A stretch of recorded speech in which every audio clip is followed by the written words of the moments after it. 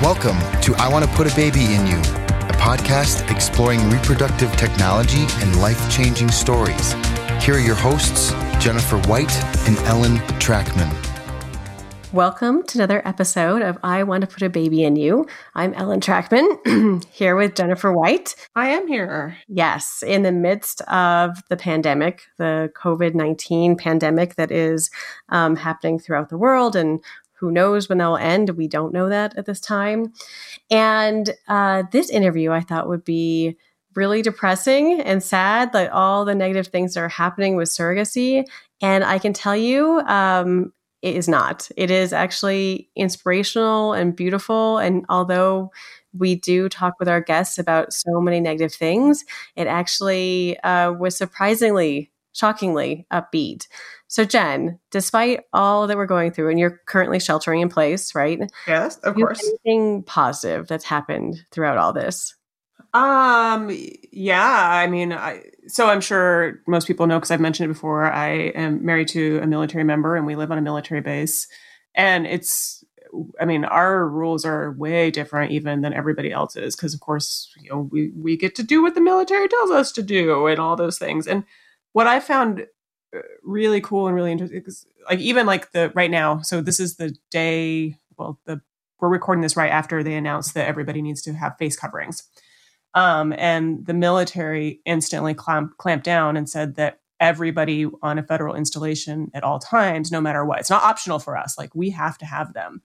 And what I found, like, the kindness and positivity. So I spent over the weekend, I sat down, took some of my husband's old t-shirts, like his military t-shirts, so that some of his troops have something that matches their uniforms. Because that's important. They have to still match their uniforms, right? Is that part of the regulation? And it must be stylish and match. It has to at least be something that isn't a color that is fitting with the uniform. So either black or tan or the greens, like those kind of things. And so I made like a bunch for as many as I could for his office. But then somebody this morning, somebody else reached out to their wife and was like, "Hey, I did this thing." And like, I've been receiving like tons of texts today from other military spouses now who are like, "Please send me your pattern. I want to do the exact same thing. I want to help them too." Aww. So what I'm seeing is like this waterfall of people who are incredible and really genuinely want to help each other out. So, we're socially distanced, but we're like really connecting to each other and really helping each other out in really great ways. So what about you? What are you seeing? Well, positive things of occurring. Well, so now that I can't positive things, now that I can't go see people or, the usual things that we would do on the weekend, I did battle our front yard, and this like weed has taken over, and I like fought it for hours yesterday. So that was, I don't know that I won, but I at least tried. And lots of long walks with the family and the kids. And we've been like playing Frisbee. So that's been really fun. Yeah. Oh, I love it. I love it. But diving into our interview, the other positive, really amazing thing that I forgot to mention about our guest to come is that she's an attorney. My favorite interviews. So, here we go. Welcome, Robin Pope, to the show. Thank you for joining us. Well, you're welcome, Ellen. It's actually quite a pleasure to be here and to be talking with you. Yay. And I'm always so excited to have other attorneys on. So yay, attorneys. I don't know if our listeners find them the most interesting, but I think they're especially interesting. So Robin, before we kind of dive into the interesting topics of today, which will be, this will be kind of either a very timely episode or kind of a very interesting historic episode of what was happening at this time, because we are in the middle of the coronavirus pandemic. And so the plan is to talk about how so many intended parents and surrogates are being affected by the pandemic. But before we go into all that, I would love to let our listeners hear a little bit about you and your practice and what got you into this. So tell us about yourself. Oh, all right.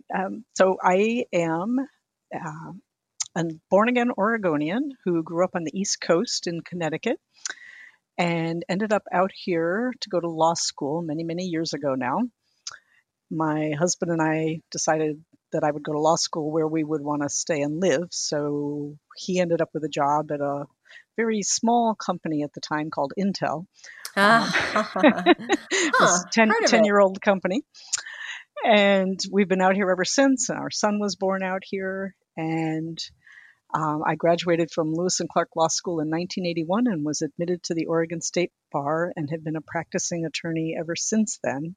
Wow. And in 1981, when you were graduating, did you tell everyone, they said, what kind of law do you want to do? And you said, I am going to do assisted reproductive technology law. Did you tell everyone that? Wrong. No.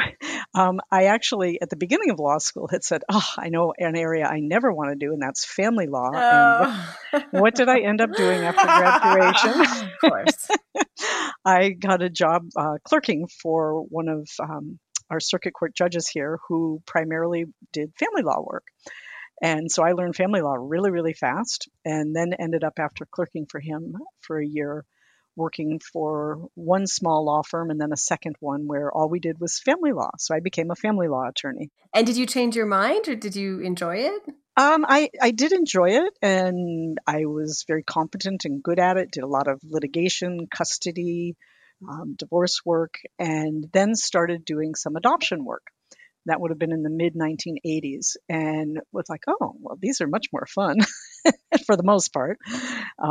You at least feel like you're doing really positive things with people versus the negative piece of contested family law cases. Yeah. I mean, I always like to think for family law, it's so messy and hard, but that you play such an important role of protecting someone who's in that terrible situation, right? But yes, and you're helping people get through probably one of the most traumatic times in their life. Yeah.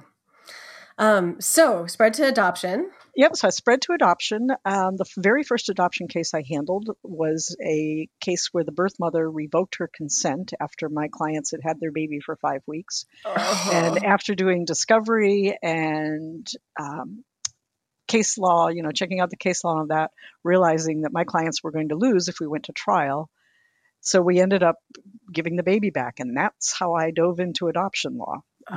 Painful. And it was like, so this isn't always pleasant. Right. Yeah. But what it did was it taught me how to do it better and to be a better advocate for my clients, and also just to look at the process overall and see how it can be done so that everyone comes out of it better. Yeah. So I incorporated that into what I did. Then in 1989, our son was born, and we actually went through several years of infertility treatment to have him, which is ultimately how I ended up branching off into this area of law, along with the adoption work. I still remember, being in the clinic with my infertility doc, and you're on the table and your feet are in the stirrups and you're going, why do I have to go through this? Why me? And my doctor's going, Robin, there's a reason. There's a reason. You may not know it yet. And we've stayed kind of collegial kind of friends over the years. Yeah. And he said, see, that's why. It's like, I was just prepping you for this. Absolutely. He was just helping me along. So I would say in the early 1990s, I ended up taking a course through our professional liability fund. What else can you do with your law degree? And the other people in the course convinced me that, gosh, you really like adoption. Why don't you just do adoptions? So that's what I did. I ended up phasing out of doing family law, contested work, ended up just doing adoption work for a number of years. And right around that same time as when we did the first gestational surrogacy case in Oregon, around 1991. And did you do one of the first gestational surrogacy cases in Oregon? I did. Wow. And my clients, the intended parents, a friend of theirs offered to be their surrogate, and they had to adopt their baby. Oh, yep. And they had to have a home study, which I found even more offensive. Wow. So I ended up working with our Department of Human Services and convincing them that if it's a surrogacy pregnancy, they should waive the home study, which they ended up adopting a rule that allowed that to happen. Wow. So for a number of everyone in Oregon should say thank you, Robin. Thank you. Right? Yes. So for a number of years, that's how we created legal parentage for intended parents in Oregon, was they had to adopt their baby. And that was not acceptable to most people. And clients would say, why do we have to do this? And I'd go, good question. But over the years, I'd also been doing legislative work for the Oregon State Bar on adoption issues. And the small group of us lawyers in Oregon who were doing that work all agreed we didn't really want to go to the legislature and change the law because you never know what happens when you try to do that. Unintended consequences, yeah. Absolutely. So we left it alone, and I was on an Oregon Law Commission work group with a colleague who was our guru in Oregon for paternity work and said, Larry, help me out here. Got to come up with some other way to do this. And so he went home and thought about it, called me up and said, hey, have you ever looked at our declaratory judgment statute? Well, I had not. So he said, go look at it. And I did. And he and I are like, did some research, found a Court of Appeals case that said you can use that statute to create legal parentage, legal relationships, and you can use it to create paternity. And we were pretty sure that with our Court of Appeals and Supreme Court in Oregon, that if you could do paternity, you could do maternity. Mm-hmm. I drafted up a petition and a judgment. Larry looked at it. Tim Brewer down in Eugene, a colleague of mine, he looked at it. We tweaked it. And then I went and talked to judges in our Tri-County area and said, hey, this is what I want to do. This is why I want to do it. And here's how I propose we do it. Would you please look at this and tell me if you would be willing to sign these judgments? So you didn't even have a case in front of them. You just went to them direct to the source to just say, hey, is this something that's acceptable to you? Right. Fascinating. And, we have, I think, really good judges in the state of Oregon over the years. And they all went and looked at it, thought about it, talked about it, asked some questions and said, yes, we'll sign these. I'm like, oh, sweet. Wow. Then the trick was, how do we get Vital Records to issue an amended birth certificate? So I sent the whole thing over to Vital Records and with an explanation, and they ran it past the Attorney General's office and came back to me and said, if you give us a court-certified copy of the signed judgment, we will amend the birth records and issue a birth certificate for the intended parents, who are now the legal parents, would be, and you don't have to do an adoption. And I'm like, bingo. What a trailblazer. That's amazing that right? you were one of the first figuring out each of the steps for families. That's amazing. And then what I needed was clients willing to test this. And they came right along and they're like, absolutely, we will be your beta testers. Yeah. And it worked. And so since then, that's what I've done. And all the lawyers I know in Oregon who do this work use that process. And over the years, we've tweaked it, refined it. Tim Brewer and I in particular have worked at making sure that we kind of update things. We've simplified it. And we now have a process in place where they even came up with a filing fee specifically for our cases. Oh, your own filing fee. Hopefully lower than other filing fees. Well, actually, considering how little time the court spends on it, it's kind of a stiff filing fee, but we've all decided we don't care. So we get what we want, so we're good with it. Yeah. So we have not had to go to the legislature. We were able to utilize an existing statute and create a new process, and it works. Wow. And that's today. Like there's no law in Oregon specifically addressing surrogacy. Wow, but it works. Correct. Congrats. So my understanding is because of this, you have this friendly jurisdiction. You do have a lot of intended parents and surrogates who are using Oregon, that jurisdiction, to grow their family. Correct. We are considered a very popular state for a number of very legitimate reasons. One would be the current legal process. And we've been using this legal process it's between 12 and 15 years now. And so people are attracted to that, particularly international intended parents, because before, if you had to do an adoption, you had to stay around. Right. Legal parents, it took several months. Now it's like most of my clients can leave within a week after their baby's born. For some countries, they have to wait longer because the judgment can't be signed until after the baby's born. But even then, within 2 to 3 weeks post-birth, I can get them a birth certificate. They can go home. Yeah, that's fast. So we have that. We have one of the top clinics in the country, ORM. So you guys have a lot of really great clinics in Oregon. Right. We have several other clinics that are very good. We have a lot of young women in Oregon who apparently are very willing to be surrogates. And we have a reputation for a lifestyle here that I think people find very attractive. I also feel like you're describing Colorado. I feel like Oregon I know, right? has many similarities. All of that sounds Absolutely. the same. I was thinking I should mention Colorado here. Yes, very similar, but I hear you. Those exact people reasons who that are draw people.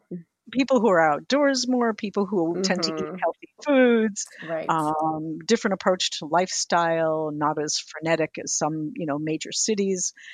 So we look at all that. We look at the medical clinics, the available pool of surrogates. We look at the law or the lack thereof, and we say, that's pretty cool. So people are coming here, many, many people from all over the world and from all over the United States to do surrogacy because of those things. That's great. So today is April 3rd, 2020. Has anything changed in your practice or for your clients because of the virus? You're not leading a question at all there. Wouldn't you be surprised if I said, no changes? No, everything's the same. It's fine. Well, first off, before going into your clients, what's the current state? Like, what are you guys are to stay at home order, I'm guessing. What are things looking like there? Is there toilet paper on the shelves? Not a lot. I was at the grocery store early this morning, and let me tell you, there was paper towels, but not much toilet paper, and no hand soap. Yes. Oh, no hand soap. And can I ask you, what did you wear to the grocery store? Are you guys like masks, gloves? I didn't. Some people do. The grocery stores around where I am are being really good. They are cleaning off the carts right when you go in the store. One of the stores I go to is limiting how many people can go into the store at a time, which I really like. And then if you wait in line, do they have like the X's? They mark off, yes. Yeah. And then they have big circles in this particular store. It's called New Seasons, and you're supposed to stay, away from each other. And then when you get to the checkout, they also separate you, and only one person at a time goes to the checkout. They have plexiglass in front of the checkout clerks. They clean off the conveyor belt and all of that stuff before, you get to move up in the line. So they're being very, very particular. The store I was in this morning wasn't quite as particular, but again, one person at a time, everybody else stay back, stay 6 feet apart. So there's a lot of caution. And I mean, there's almost no traffic on the roads. Things have changed quite a bit that way. So people in Oregon that I can see where I am, people are really paying attention to the stay-at-home request. That's great. And we're on that until the end of April. And I suspect it will go beyond that. And you're healthy? Your loved ones are so healthy? So far, knock on wood, I'm healthy. Okay. Yay. And my family is healthy as far as I know. Our son lives near us, but not with us. So what I've seen change in the last, I would say, really since the end of January, because I have a number of Chinese clients and they were starting to have some real problems. First of all, getting here for their baby's birth. Yeah. And then if they were here, they were worried about trying to get home once the baby was born. And most of my Chinese clients like to stay here for usually 1 to 3 months with the baby before they head home. And right now, they don't have a choice. If they're here, they get to stay. Yeah. Right. And then I was getting emails from clients in China going, I can't get a flight. I can't leave the country. The U.S. isn't going to let me in. What do I do? Yeah. So I actually started seeing the changes toward the end of January. We had to start looking for alternatives. So who takes care of these babies? How many babies do you have at your house right now? I don't have any babies at my house. I had 3 Chinese clients whose babies were born in February, and the intended parents have yet to meet their babies. Oh. They have not been able to leave China, and they've not been able to get into the U.S. and then to Oregon. So we have, in one case, a set of grandparents who were here for one of the babies. They're still here, and they're taking care of 2 babies. And in the third situation, the surrogate is taking care of the baby, and my client is paying her to do that. We had to prepare an additional power of attorney. So here we'd gone to all this trouble to terminate her parental rights, her legal rights, and then we had to temporarily give them back. Give them back, right? Right. And the hard part is trying to get legal documentation from other countries, because at least until very recently, we couldn't get FedExes or any kind of quick delivery. And also in places like China, it's very difficult for them to get their signatures notarized. I was going to say, you can't go to the consulate either, right? Right. So it was like, stuck between a rock and a hard spot. And I take it Oregon courts doesn't like the electronic e-notaries. Is that they're not fans of that? They didn't used to. They're starting to like it more. They'll come around. Right. But in Oregon, and I actually researched this a couple of years ago, because for a lot of surrogates, for whatever reason, they don't get themselves to a notary very easily to sign documents. Well, we don't have a requirement that these documents be signed in front of a notary. So the power of attorney does not have to be notarized. There's absolutely no law in Oregon that requires that. Interesting. Therefore, I prepare a POA that doesn't have a notary piece on it. And what we do is we have a declaration under our rules of civil procedure, where basically she's swearing under the penalty of perjury that everything is true and accurate in the document, whoever signs it. So we are using that declaration rather than notarization. That makes things a little bit simpler. And most of the time, we're able to work off of scanned copies and not original documents. So that's heartbreaking that you're working with intended parents who still have not met their children, and Absolutely. There's no workaround. You can't fly to a third country and quarantine there? There's no. They thought about it, but they weren't able to do that, and now just about every third country has shut down. Also, right? Yeah, the number of countries available to do that are slim to none at this point. A month ago, it was different. Now it's not. Yeah, everything's so fast and how quickly it changes. Yes. So that's different. And that's the piece where, can the intended parents get here? So that's one piece. Then you have the second piece. Once they're here for the baby. The baby gets born.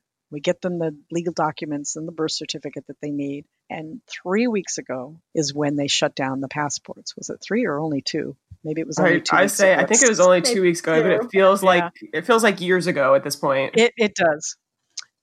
And I had several clients who were caught up in that. I had one set of clients who got really lucky. Their baby was born, I think, around the 5th of March. And we have this amazing clerk at our Oregon Vital Records office in Portland, Debbie. Several years ago, shout out to Debbie. Shout out. I don't know if you listen to the podcast, Debbie, but thank you. That's right. We love Debbie.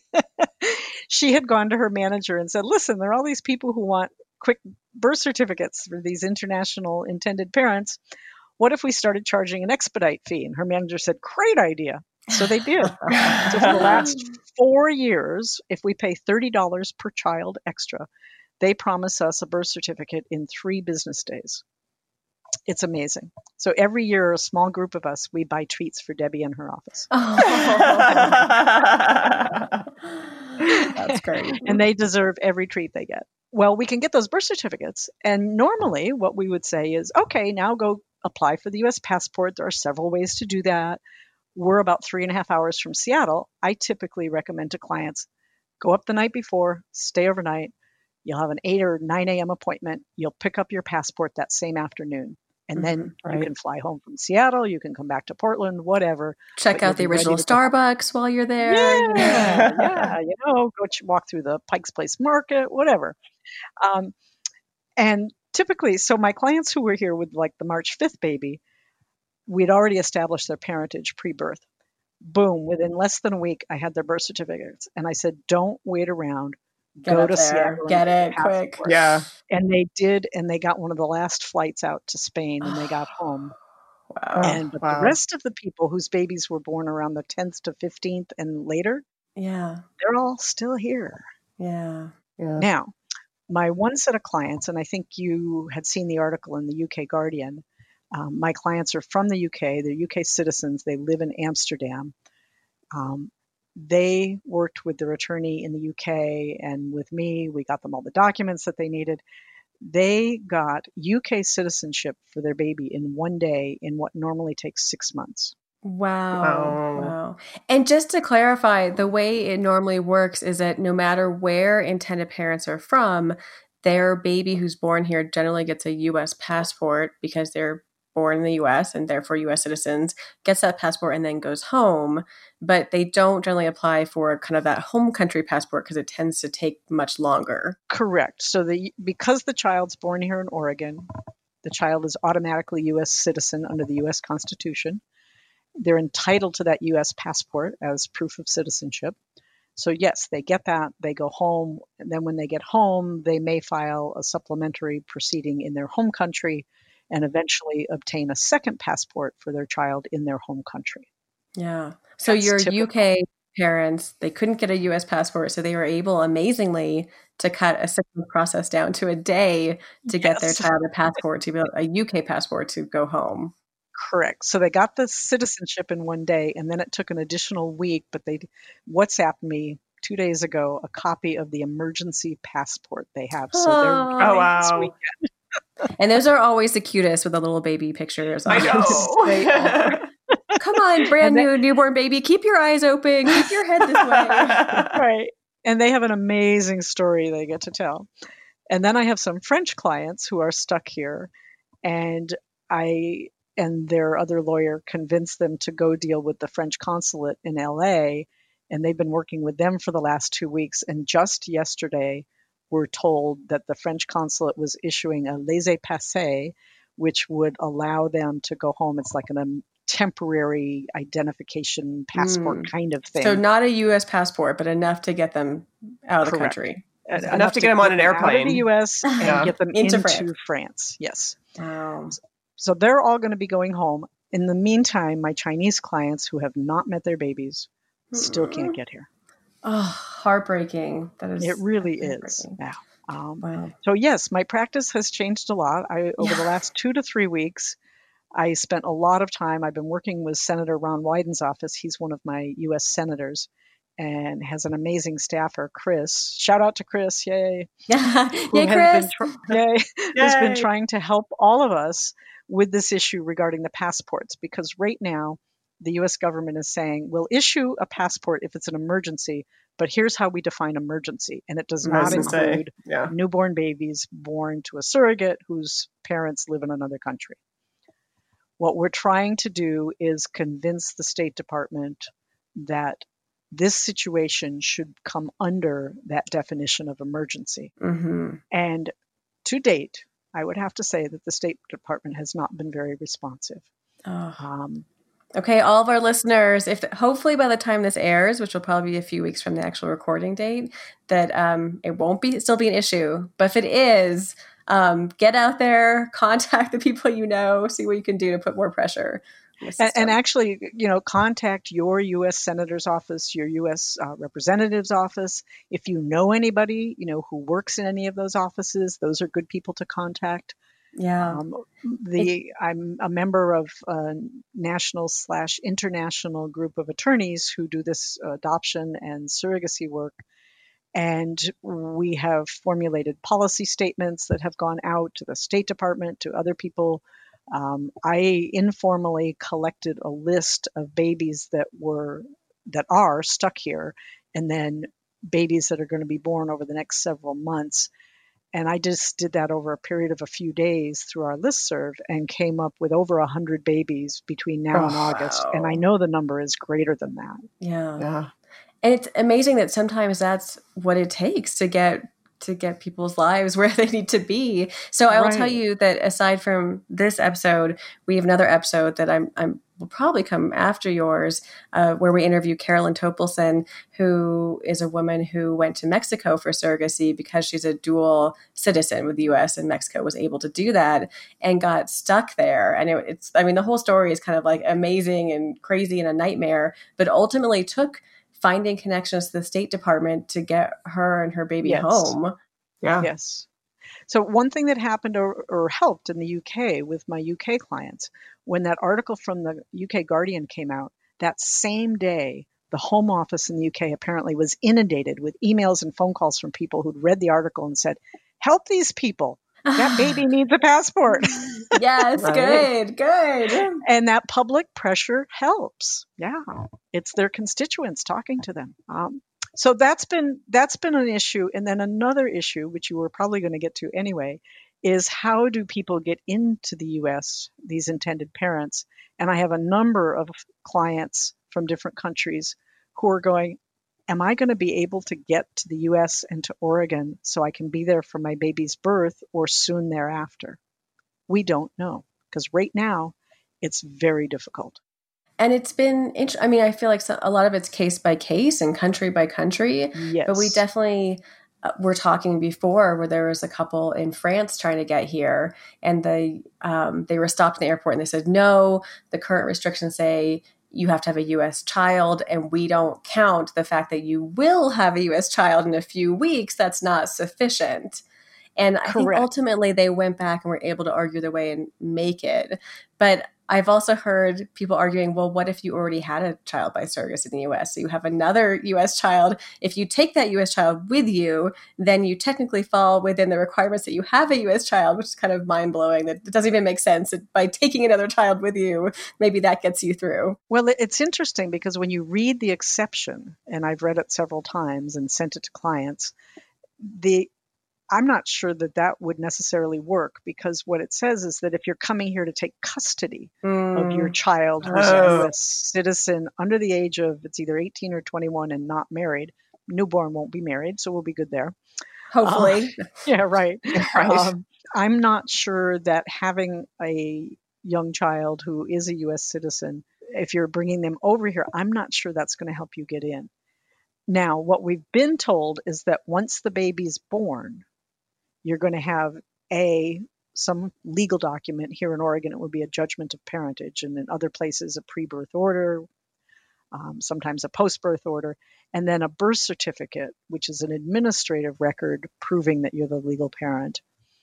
If you have those documents, then they'll say, yes, you can come in, but you're going to need to quarantine for 2 weeks. I was going to say. And I think that's like the people's logic of getting here before, right? They're trying to be responsible so that they can quarantine, show up early. That's why I wanted to quarantine earlier. Right? Like, we will show up 2 weeks in advance and sit here quietly and, twiddle our thumbs and play Words with Friends with each other. But then what happens to these babies when the intended parents either can't get here or got here and are in quarantine? Right. What do we do with the babies? So we're all talking about that. And trust me, we're spending a whole lot of extra time that none of us expected to be spending. And I'm not complaining about this, but we're not getting paid. At least I'm not getting paid for this. Right. And maybe some of my colleagues charge for this time. I don't feel I can justify that. I mean, my clients didn't create this problem. So we have this issue, and we're looking at who can take care of the baby. Now, historically, I think those of us who work in this area of law, whether you're a surrogacy agency or, the medical people, everybody goes, it's probably not a good idea to have the surrogate take care of the baby. But sometimes that's the only choice. That's it, because people don't have family here, they don't have friends here, and they go, who do I get?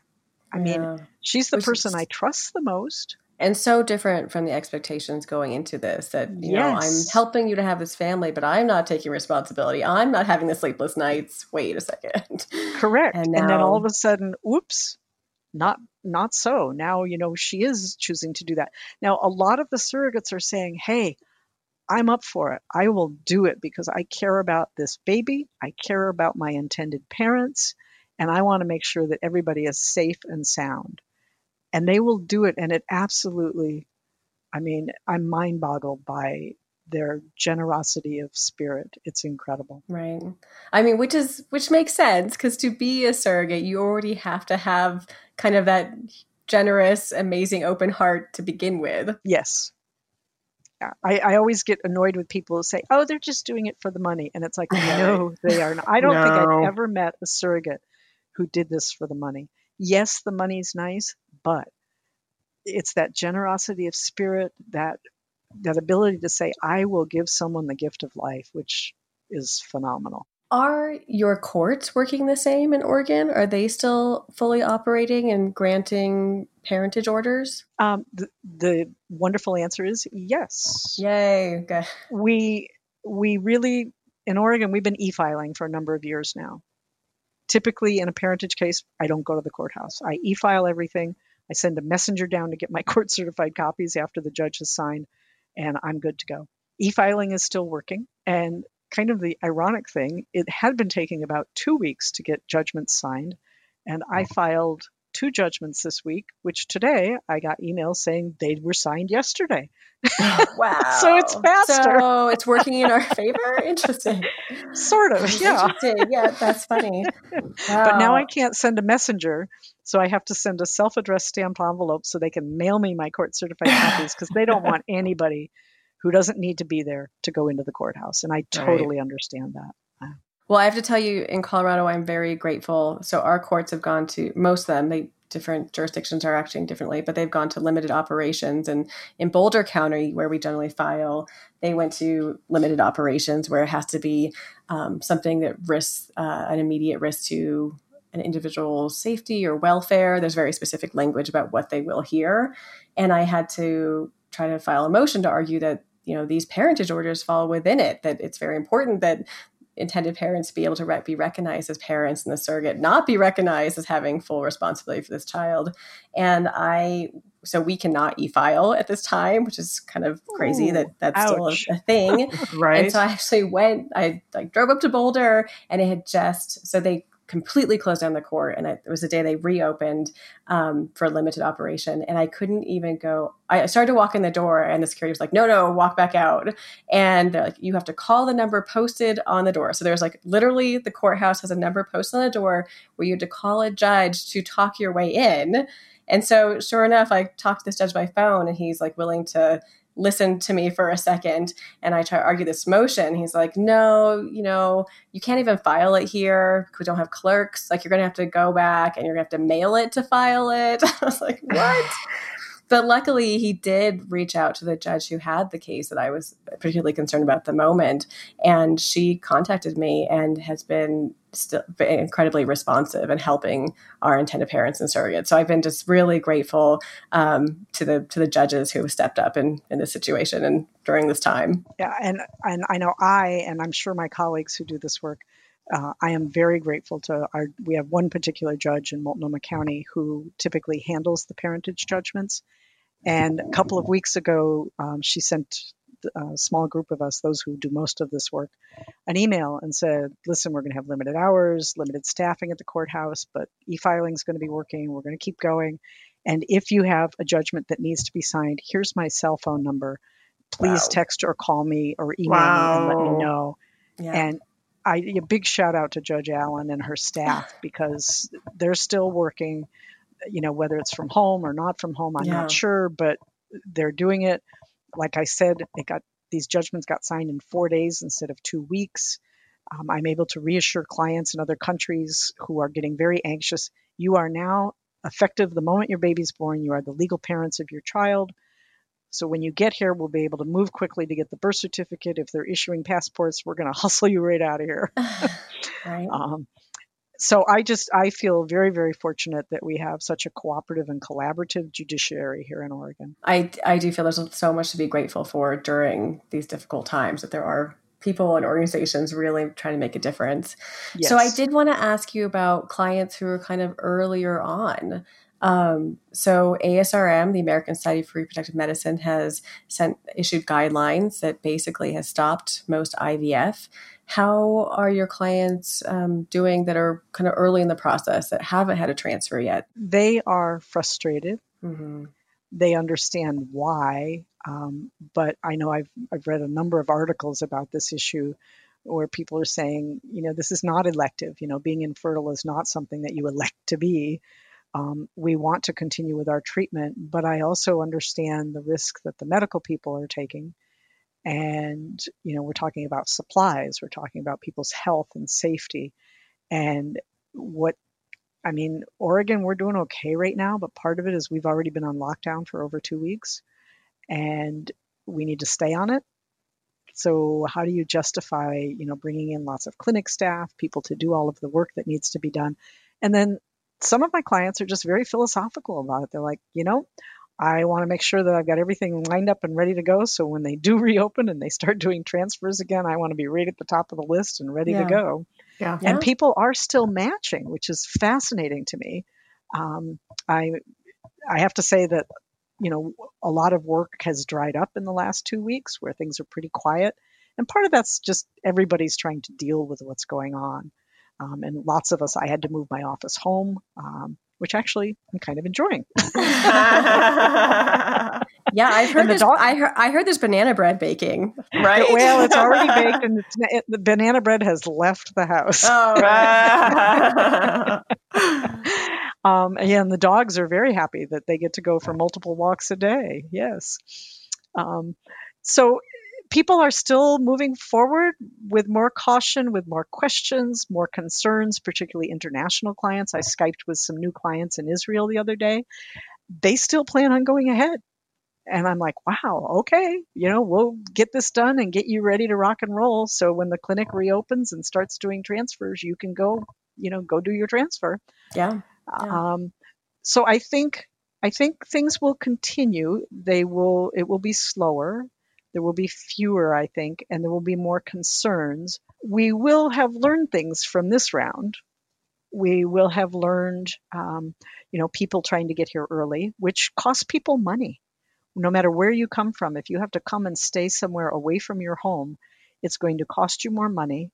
It could impact your employment. Well, and also visa requirements. You only have a certain amount of time you can stay in the United States, too. So, right. You have to start then dealing with, if you tack 2 extra weeks on the front, are you potentially going to overstay your visa on the back end? I'm curious to see what the U.S. government's going to do about that, because like the Chinese grandparents who are here are probably getting close to the end of their visa time. And my understanding is that if you ever overstay your visa, good luck ever getting back into this country. Right.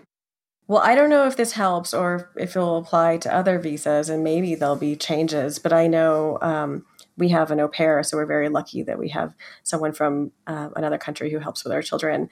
And they issued this announcement that all the au pair visas were being extended. So for those who had to leave in May, that I guess the State Department said they can have another month or 2. Right. Well, that's good news. I'm glad that somebody is thinking about those issues. Right. So at least for some people, right? Some people it will help. So yes, I think that it will impact surrogacy in the United States, and specifically international surrogacy.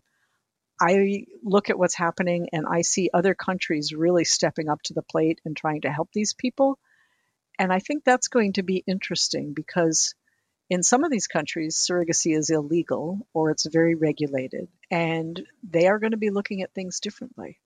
I know I have a group of colleagues in Israel they've signed a petition and they've sent it to the Israeli government, because there are a large number of Israeli intended parents stuck over here, and then also who will need to come over for when their babies are born. And they're trying to deal with this, and be proactive, make sure that they can get home. It sounds like in the UK, at least, now that they've gotten a couple of families the emergency passports, they now have a process, and they're going to try to streamline a little bit, make it a little bit easier for the next sets of families that need it. The French consulate is working with their citizens. Yeah, I think we will learn. I think we will come up with some alternatives. I think one thing that'll come out of it, and this is going to be interesting, is that a lot of people will be less afraid of the surrogates and letting the surrogates take care of the babies. Yeah. And I don't know if you see it. Yes, I can see that. Yeah, you're in Colorado and I'm in Oregon. And I think our 2 states, that people who live in our 2 states, I think we're simpatico in a lot of ways. Mm-hmm. And I've never looked at surrogates as being very risky, because in my experience, they haven't been. I've had no cases go awry. I don't have any of my colleagues telling me their cases have gone awry. It works. These surrogates say, yes, not my baby. It's your baby, intended parents. Please take the baby. Right. But I listen when I go to my annual conferences, and I listen to colleagues, particularly from the East Coast and the Midwest, who seem very afraid of these surrogates, and they want to be punitive toward them. They put lots of clauses in their contracts that I read them and go, are you kidding me? Yeah. No, I will not let anybody sign this. Right. And I think if we have this experience now that, wow, these women will step up after saying, not my baby, say, you can't get here. I will take good care of your baby until you can get here, and I'll give you your baby. And that's going to happen. I really do believe that. I'm hoping that will change people's mindset towards surrogates and see them that they are so much a part of this collaborative process, this amazing collaborative process, that how can we penalize them, And I realize you have to in some ways. You have to put carrots and sticks, in front of people.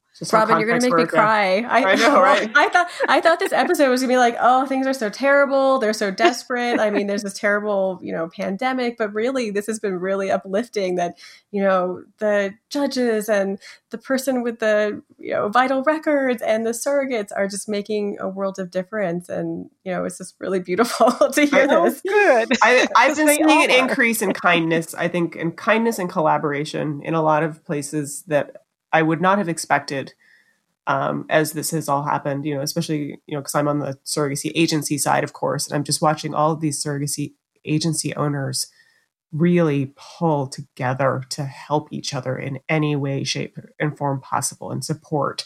And I'm seeing it in the legal community and even just like cross organizations, the ABA and the Seeds Board. And we've been doing some joint ventures together to kind of help educate people, just like pulling everybody together with kindness to help each other through this really hard time. It has been encouraging. And I hope that's the lesson that comes away from this at the end, is that we all hold on to that spark of kindness inside. I hope so too. And, I look at the world and I haven't gone in a couple of years, but for a number of years, I would do Habitat for Humanity, but overseas, and I would go to a third world country.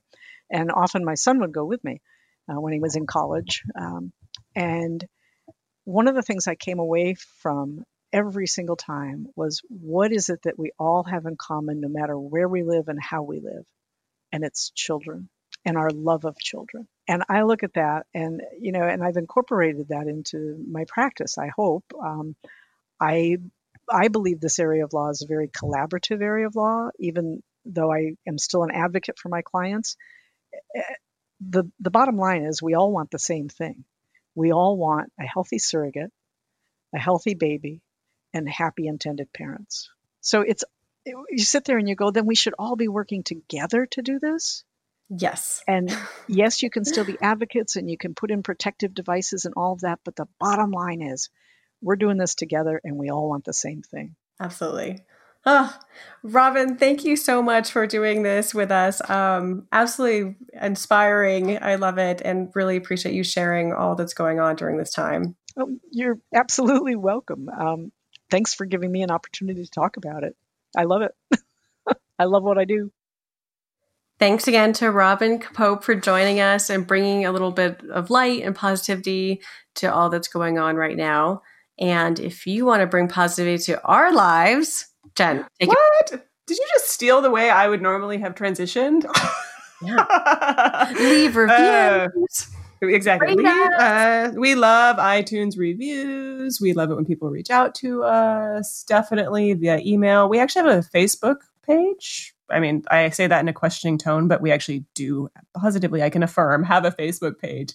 And we really love it if you want to send us messages through there. Lots and lots of ways to get in contact with us. And we love to hear people's ideas. I know, obviously, right now our world is filled with COVID stuff, but it's not always going to be. I'm going to spread that level of positivity Good. here. I like your positivity. Good. So we're always happy to hear people's ideas and, kind of we want to keep taking on because unfortunately, this infertility and, all of these things, they don't stop. So we still want to keep talking about the things that are interesting to people. So please reach out and let us know. And in more positivity, of course, huge thank you always, always, always to our crew, to Tyler, to Amanda, to Lexi, and of course, hugest thank you of all to Chris at Work at Bird Studios, who always makes us sound as good as he can, considering the material he has to work with. So, and to our listeners, thank you guys for staying with us. Yes, thank you so much.